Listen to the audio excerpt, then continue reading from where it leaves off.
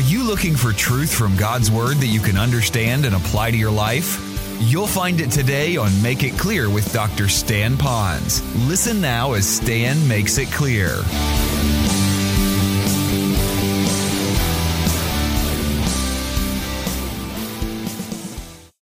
Now, for just a moment, last week, I began talking about how we can influence our world.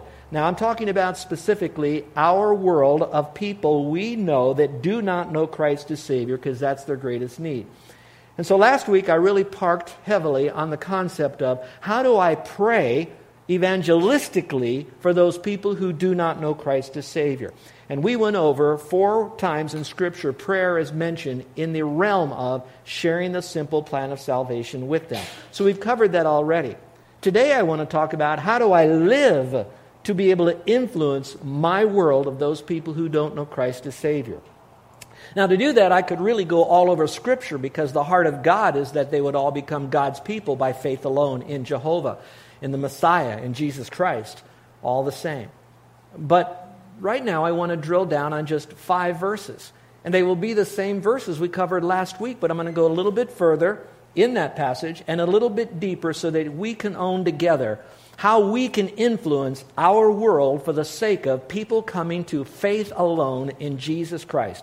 Yea, your family, your friends, your neighbors, your associates, so that they might come to faith in Christ. So if you have your Bibles, I'd like you to open to Colossians chapter 4 again. Colossians chapter 4.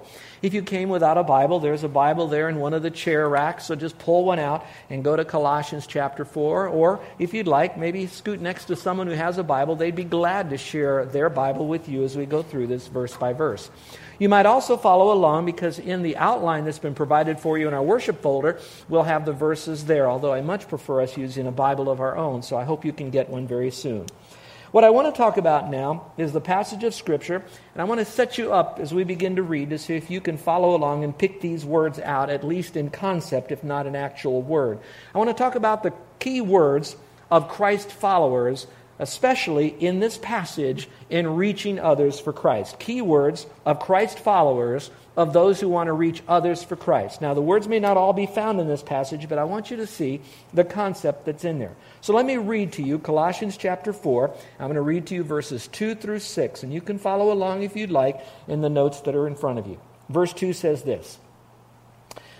Paul writing to the church at Colossae, that would be like him writing to the church here in Honolulu by extension, and he says, "Devote yourselves to prayer, keeping alert in it with an attitude of thanksgiving, praying at the same time for us as well, that God will open up to us a door for the word, so that we may speak forth the mystery of Christ, for which I have also been imprisoned, that I may make it clear in the way I ought to speak. Conduct yourselves with wisdom toward outsiders, making the most of the opportunity. Let your speech always be with grace, as though seasoned with salt, so that you will know how you should respond to each person." Well, let's talk about that. The 3 words, if you'd like to jot them down, are the following. We're going to look at the passage and see what it says about our thought life, at least from this passage, in influencing others for Christ. The second word will be our talk life. What do we talk about, and how do we talk in such a way as to influence our world for Christ, specifically the gospel? The third word is the word walk. So it's our thought, talk, and walk. Now, I'm going to open that up in just a few moments, but I want you to have those words swirling around in your mind, because that pretty much encompasses who we are. My thoughts, my talk, and my walk. It's what I think about, what I feel, and then what I speak and live. So this is who I am. So if I want to be Christ-like, it will be involved in my thought, talk, and walk. If I want to influence others for Christ, I'm going to let the words of Christ, the Word of God, dwell in me richly, so that I will have the proper biblical thought, talk, walk. Would you say those 3 words with me out loud together? Thought, talk, walk. One more time. Thought, talk, walk.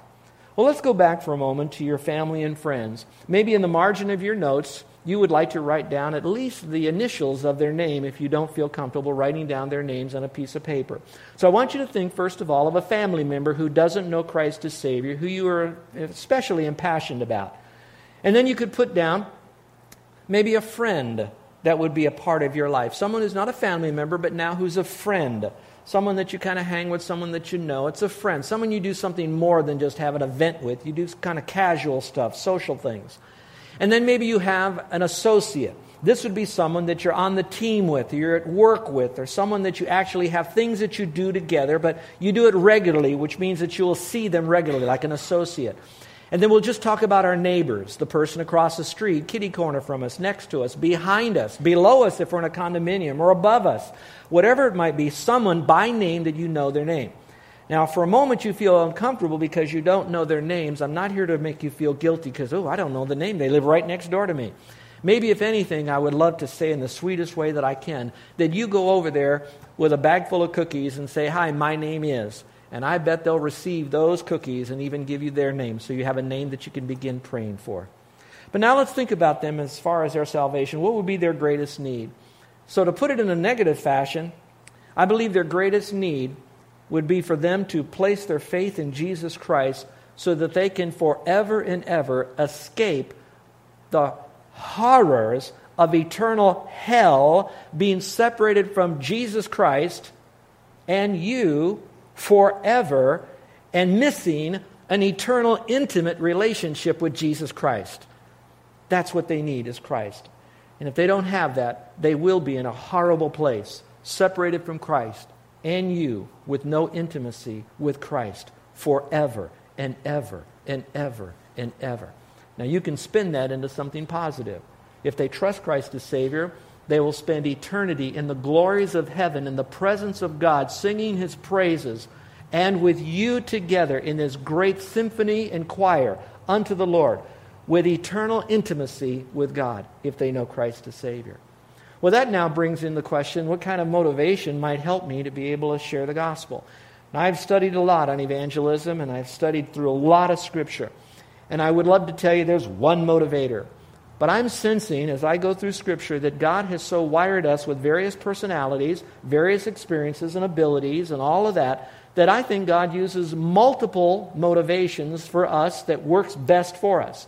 I don't think there's one singular one, but I also don't believe that there is just one singular one, if you know what I mean. There's going to be multiple ones, but there may be one that seems to have a higher priority, that touches you a little bit more. I would like to submit 3 to you that are biblical to see if you might embrace these, that might cause you to one more time think a little bit more deeply about that person that's standing in line that's right at the edge of eternity in hell. The first one might be this. Why would it be important for us to connect with our family and friends about the gospel? And that is because there's the love of Christ. The love of Christ is not the love that He merely and only has for me. It's just the love of Christ that He has in me, for me, that now goes out through me to connect to other people. I'd like you to follow the passage. So if you will, hold your place in Colossians, because we will pick that apart more deeply. But if you will, go to 2 Corinthians chapter 5. 2 Corinthians chapter 5. This is a great chapter in 2 Corinthians. I would urge you to read it because it talks about reconciliation. For those of you that are new to that word, we who do not know, though when we did not know Christ as Savior, we're an enemy of Christ. We're an enemy of God. But God reconciled us together with Him through Christ. And it needed the person of Christ, what He did for us on the cross, and forgiving us of our sins, and us placing our faith alone in Him, that we're not only not an enemy of Christ any longer, but we are a child of God, a friend of God together because of that. But it took the person of reconciliation, which is Christ, the message of reconciliation, which is the gospel, the death and resurrection of Christ, and knowing that we need to place our faith in Him and Him alone. That's the message. It needed also the ambassador of reconciliation, which would be someone to tell us that. So Jesus is my reconciler. The message is the gospel. The ambassador who brought that message to me is Carol Ponz. When we were in high school, she brought me that message. That's reconciliation. That's the chapter. But now what's the motivation for all that reconciliation is the passage we're going to look at right now. What motivates us to become these ambassadors? Verse 20 says, we are ambassadors, but let's go back up to verse 14. It says, for the love of Christ controls us, having concluded this, that one died for all, therefore all died. Meaning we all needed a Savior. We all died, therefore He died for all. And He died for all so that they who live, that would mean those who trust in Christ, might live no longer for themselves. And you might want to underline that phrase. We who live in Christ, because of Christ, He died. We died with him. He rose. We rose with him when we placed our faith in Christ. We who live might no longer live for ourselves, for themselves. But who do we live for then? We live for him who died and rose again on their behalf. Now, why do we do all of that? It's because of the love of Christ. Now, you might want to underline that phrase, love of Christ controls us. Now, I know that's the English translation of the word control. Sometimes it sounds so much that the love of Christ makes me do something and I'm nothing more than a puppet. I would much prefer a more accurate interpretation of that word, which would be the word influence. But when we heard the word influence, sometimes an influence is nothing more than a whiff of perfume as it walks by. That smelled nice, but it really didn't change me. So it's more than just influence, but it's a little less than control. But somewhere in there is such a prompting that it begs a result in our life. Now notice the phrase, love of Christ, gets us to connect with others. Notice it doesn't say, my love for the lost. There's some teaching today that really try to put the burden of souls on us by getting the plight of the lost. And I did a little bit of that because the reality of they are going to go to hell without Christ. I get that. You get that. But sometimes if we just do it because we love the lost, I will tell you right now, as a trained pastor, that there are some people I find very difficult to love. And so if I dig into my love for them, it's going to be very shallow, very surfacey, very just kind of horizontal. But when I allow Christ to fully influence, prompt me, control me, then his love is going to use me because I don't love them, but I love Christ, and I love who Christ loves, and so if he loves them, I love them through Christ because of Christ that does this. So my motivation is because of him. So this way, when I look at people that are so hard to love, it doesn't matter. Now let's go back to the beginning of the sermon. I told you about your family, friends, relatives, associates, neighbors. Now, you might have a cadre of those people in your life that you really like, and you're really, man, you don't want them to go to hell. And even now, just thinking about them, if they died in a car wreck today, it would ruin your whole week or maybe longer because they died. Then there are others that they didn't even make the list because they're just the irregular people in your life. They're the sandpaper people in your life. Those are the people that really kind of grate on you. And yeah, theologically and obligation-wise, you want them to know Christ, but will you get dirty for God and do something to try to bring them that message? I don't know. I have struggled with that. I have to dig into the Jesus who's inside of me to help that get out to do that because it is hard for me. So if I want to be motivated, then I need to be filled with the fullness of God. And I do that. He's already in me, but now filled with that fullness now is when I yield and I make sure that I deal with all the sin that's in my life. And so part of us living a holy life actually gets the byproduct of experiencing that love that now propels us to live not for ourselves but for Christ. And if we live for Christ, then we will live for what he wants us to do. So the love of Christ should make us do this, and I really hope that it does. So it might be a commentary on our own relationship with the Lord, why we're not so consistent in our evangelism. The second is because of the privilege that the Lord gives to us. And I like this verse. Turn in your Bibles now to 1 Thessalonians chapter 2, verse 4. 1 Thessalonians chapter 2, verse 4. And if you have your Bibles, I do want you to look at it, and I want you to get your pens ready. I've done this before, so some of our senior saints and our heritage families might have this marked, but we have so many new folks, which I'm so blessed to have new folks here. You haven't done this, so let me read through this and show you what this means. The verse says this in 2:4, 1 Thessalonians. It says, "But just as we have been approved by God to be entrusted with the gospel, so we speak, not as pleasing men, but God who examines our hearts." Let's begin at the first part of that. Not so much being approved. Once you trust Christ as Savior, you're essentially approved because you're ordained right then to bear fruit. John 15 says that. But let's go a little bit further than that. It says we've been entrusted with the gospel. One great Bible scholar says this. I think he went too far out on a limb, but I think it's worth for us listening. He said, those of us who know Christ as Savior, we are fully entrusting our eternal destiny in the promise of Jesus Christ that He died and He rose again, that says if I believe in Him, I will be forgiven of sin and I have eternal life. I am entrusting my eternal destiny, myself, my soul, my spirit, who I am in Christ, that He's going to keep His word. I'm trusting Him. Just now, as we do that, God, in a sense, is entrusting us with that message that saved us to now take that message to the rest of the world. Now, I think that's pretty far out on a limb because God can still get the message out if I drop the ball. But I also want us to feel the weight of the responsibility at least. And for me, I think it's more than a responsibility. I think it goes way past responsibility. It is that. But the privilege that we have to be able to share that message. Now you have your pens ready? Here are the 3 words I'd like you to circle, and do it in this order, if you will, in your Bible, or at least on your sermon sheet. Circle the word speak. It says, so we speak. Circle that word. And then circle the next word, pleasing. Find the word pleasing, men, pleasing. And then find the third word, God. Speak, not as pleasing men, but God. Now, with those 3 words circled, would you now read them out loud together with me? If we're given this privilege, entrusted with this message to share it with our family, friends, and neighbors, and then how should we speak? Here we go. We are to speak pleasing God. Let's do it again. Speak pleasing God.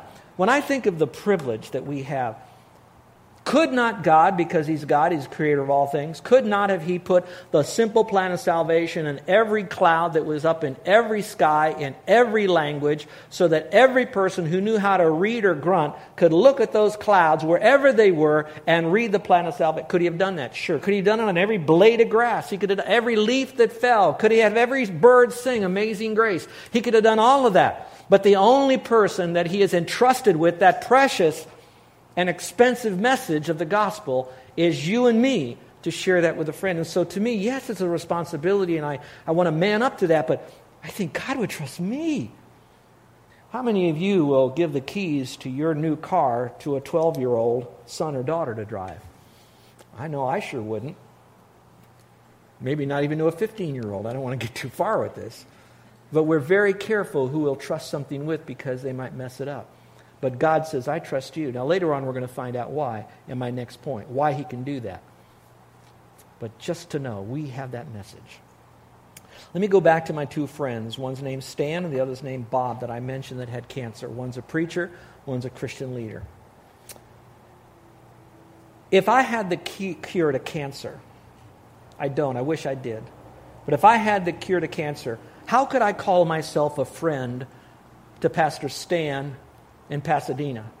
How could I say that if he didn't know Christ as Savior and I had the cure and I played with him, we did soccer, we went to the game with our kids, we went to concerts together, we went to the beach together, whatever it was, but I never unloaded on him the cure to cancer. Now it's his responsibility where he's going to take it. I can be real cute. He won't take that message of the gospel. That's his responsibility. Or my friend Bob. So I can do all that I can. I'm going to dip it in as much honey as possible. I'm going to give it to him in a pill that's the color he wants. I'm going to put it in front of him when he wants, but he's got to take that pill because if he doesn't, he will die. And what is that pill? It's the gospel. That's the cuteness, all right? Get the point. They need the gospel. It's a privilege. Let's go to the third reason. When I was teaching at Moody Bible Institute in their graduate program, I taught with another dear friend of mine. And while he was teaching there, we team taught personal evangelism. It's funny, we're teaching personal evangelism in a graduate program at one of the premier Bible colleges in the country. And what we were talking about is the motivation for evangelism. And he made this statement, and I think he's pretty right on this. He says, when it's all said and done, yes, the love of Christ will buoy you up there to get the gospel. The privilege will stimulate you through privilege and joy and all of that. But he says, but when it's all said and done, when the dust settles on the busy day, it's really just obedience. It's just God says so and we do it. And I really like what he had to say because there is that part of obedience. Not that he's a heavy taskmaster. We have all the energy of the Spirit within us. I got everything going for it. But it really boils down to I will or I won't. Do you agree with that? Let me share this verse to you because this is at the very end of the book of Matthew, but it happens to be nearly at the end of Christ's time on earth. He's already died. He rose again, so we call that the resurrection. But he didn't ascend to heaven yet. That's the ascension. So between the resurrection and the ascension, Jesus spent some time on this earth doing the last fine-tuning of his disciples. And so he now gives them the message. And one person said, if this was such an important message to give to the disciples, why didn't he give it again and again and again and again and again and again? My opinion is, when Jesus speaks, he only needs to say it one time. Secondly, it so much permeated who Christ was and what he wanted us to do, he didn't need to say it again and again and again and again and again. So he said it. And this was the message of the Great Commission. Today it might be called the Great Omission. But let's go to the passage, Matthew chapter 28. You may want to get your Bibles out again and turn to this passage and mark some things up. I want to read to it first, and then I'm going to kind of give you some of the newspaper questions we're going to ask it. It says this, because the command that has been given to all of us, we should then become a Christ follower in evangelism. It says here, go therefore, in verse 28, 19, and 20, Matthew 28, 19 and 20, go therefore and make disciples of all the nations, baptizing them in the name of the Father and of the Son and of the Holy Spirit, teaching them to observe all things, whatever I've commanded you. And lo, I am with you always, even unto the end of the age. Well, the first question we're going to ask it is, who and when? Who is this written to, and when are we supposed to do what he's telling us right here? The who is pretty easy. The who is the disciples, as he was now resurrected but not ascended. But when I just throw out the word the disciples, that's okay. But you need to know the condition of the disciples to whom he gave this command at the end. These were the guys in Mark and Matthew that says they were fearful, they were unbelieving, they were doubting. And so Jesus had to speak strongly into their life. He upbraided them, as one translation says, because of their doubt, etc. And of course they had doubt. Jesus died. He's going, what happened? All of this kind of stuff. And now he's starting to show up. And what's going to happen? Our leader and all this. And so they had those doubts. I am so glad they had those doubts, at least that it was recorded. And here's why. Because Jesus now gives this commission command to these guys who had the fear, had the doubts, were uncertain about the future. And that tells me that with my fear, my doubts, my uncertainty, that command is given to me. So that doesn't mean I have to be perfect and get it all together and have to know everything and be hot for God in order to obey this command. He said he gave this command to fragile disciples. That's huge. That means you and me, we can do this with our doubts. So who is this written to? It's written to the disciples, but by extension, it's written to us because it says, now you guys do this, and you teach these people to do what I'm telling you, and that's kind of like an unbroken chain all the way today, so it's even to today. So who is it written to? It's you and me. So when are we to do this? In the Greek, in the English, it says go and do this. So it sounds like the command is to go. That is not the command, all right? The command comes a little bit later in the context of this verse. What is found is simply this. In the Greek, it says, as you're going, or going. So the implication now is, wherever you're going, whatever life you live, whether you're in the neighborhood, you're at a party, you're at school, wherever you are, you're going to be doing this command in some measure. Now, it doesn't mean you can't make an appointment or a purpose to do something. Have it consciously designed that you're going to have that event occur. But the implication is far more than that. Wherever you are, you bloom where you're planted. So in other words, you're looking for opportunities to make the reality of this passage happen. You're recognizing that God has led you there. He's led those people there. So now you're starting to think, what can I do to maybe do level 1 evangelism, level 2 evangelism, level 3 evangelism? What am I doing? So it makes every event you go to a spiritual event. Did you catch that? That means every place you go, there's something there that you might do. Now, you're maybe so busy, you're running into Costco, jumping in the car and running home again.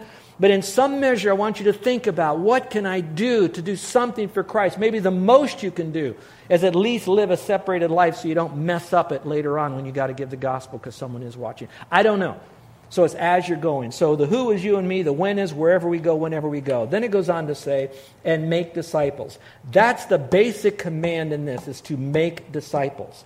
Now the word disciple means a learner, pupil, or student. So it's our responsibility to help that person come to a point in their life, now catch this very carefully, where they trust Christ as their Savior by faith alone, and very quickly, perhaps as soon as they trust Christ, they then would now want to know more about the Christ in whom they've just believed, who He is, what He wants for them to do. So that discipleship, they're coming to a point if they say, I want to learn who Christ is. Oh, He's the Savior. He died and He rose again. I'm a disciple in the sense I'm a learner. Now I want to go beyond just having facts. I want to put my fact into a faith where I now trust Him.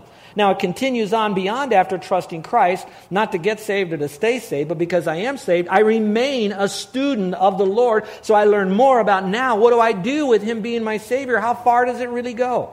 I have to tell you that Carol and I got married when I was very young. Not that she was very old, but I was very young. I was 19. Kids, if you're listening to this right now, do not get married when you're 19. What I can tell you is that it was not a shotgun wedding. We were pure as we went. We had the blessings of all the family members. And that's not telling you how smart our parents were, but it is to tell you we had the blessing of it. You're listening to Make It Clear with the teaching of Dr. Stan Ponz, founder of Make It Clear Ministries. Make It Clear is dedicated to taking the Word of God with clarity into every person's world. It is the support of listeners like you who make the ministry of Make It Clear possible. You can provide your tax-deductible gift to Make It Clear online by going to makeitclear.org, or you can mail your gift to Make It Clear, P.O. Box 607901, Orlando, Florida 32860. Thank you for helping us make it clear. If you would like to have Dr. Ponz speak at your church or event, please send us an email at tellmemore@makeitclear.org. Thank you, and remember to make it clear.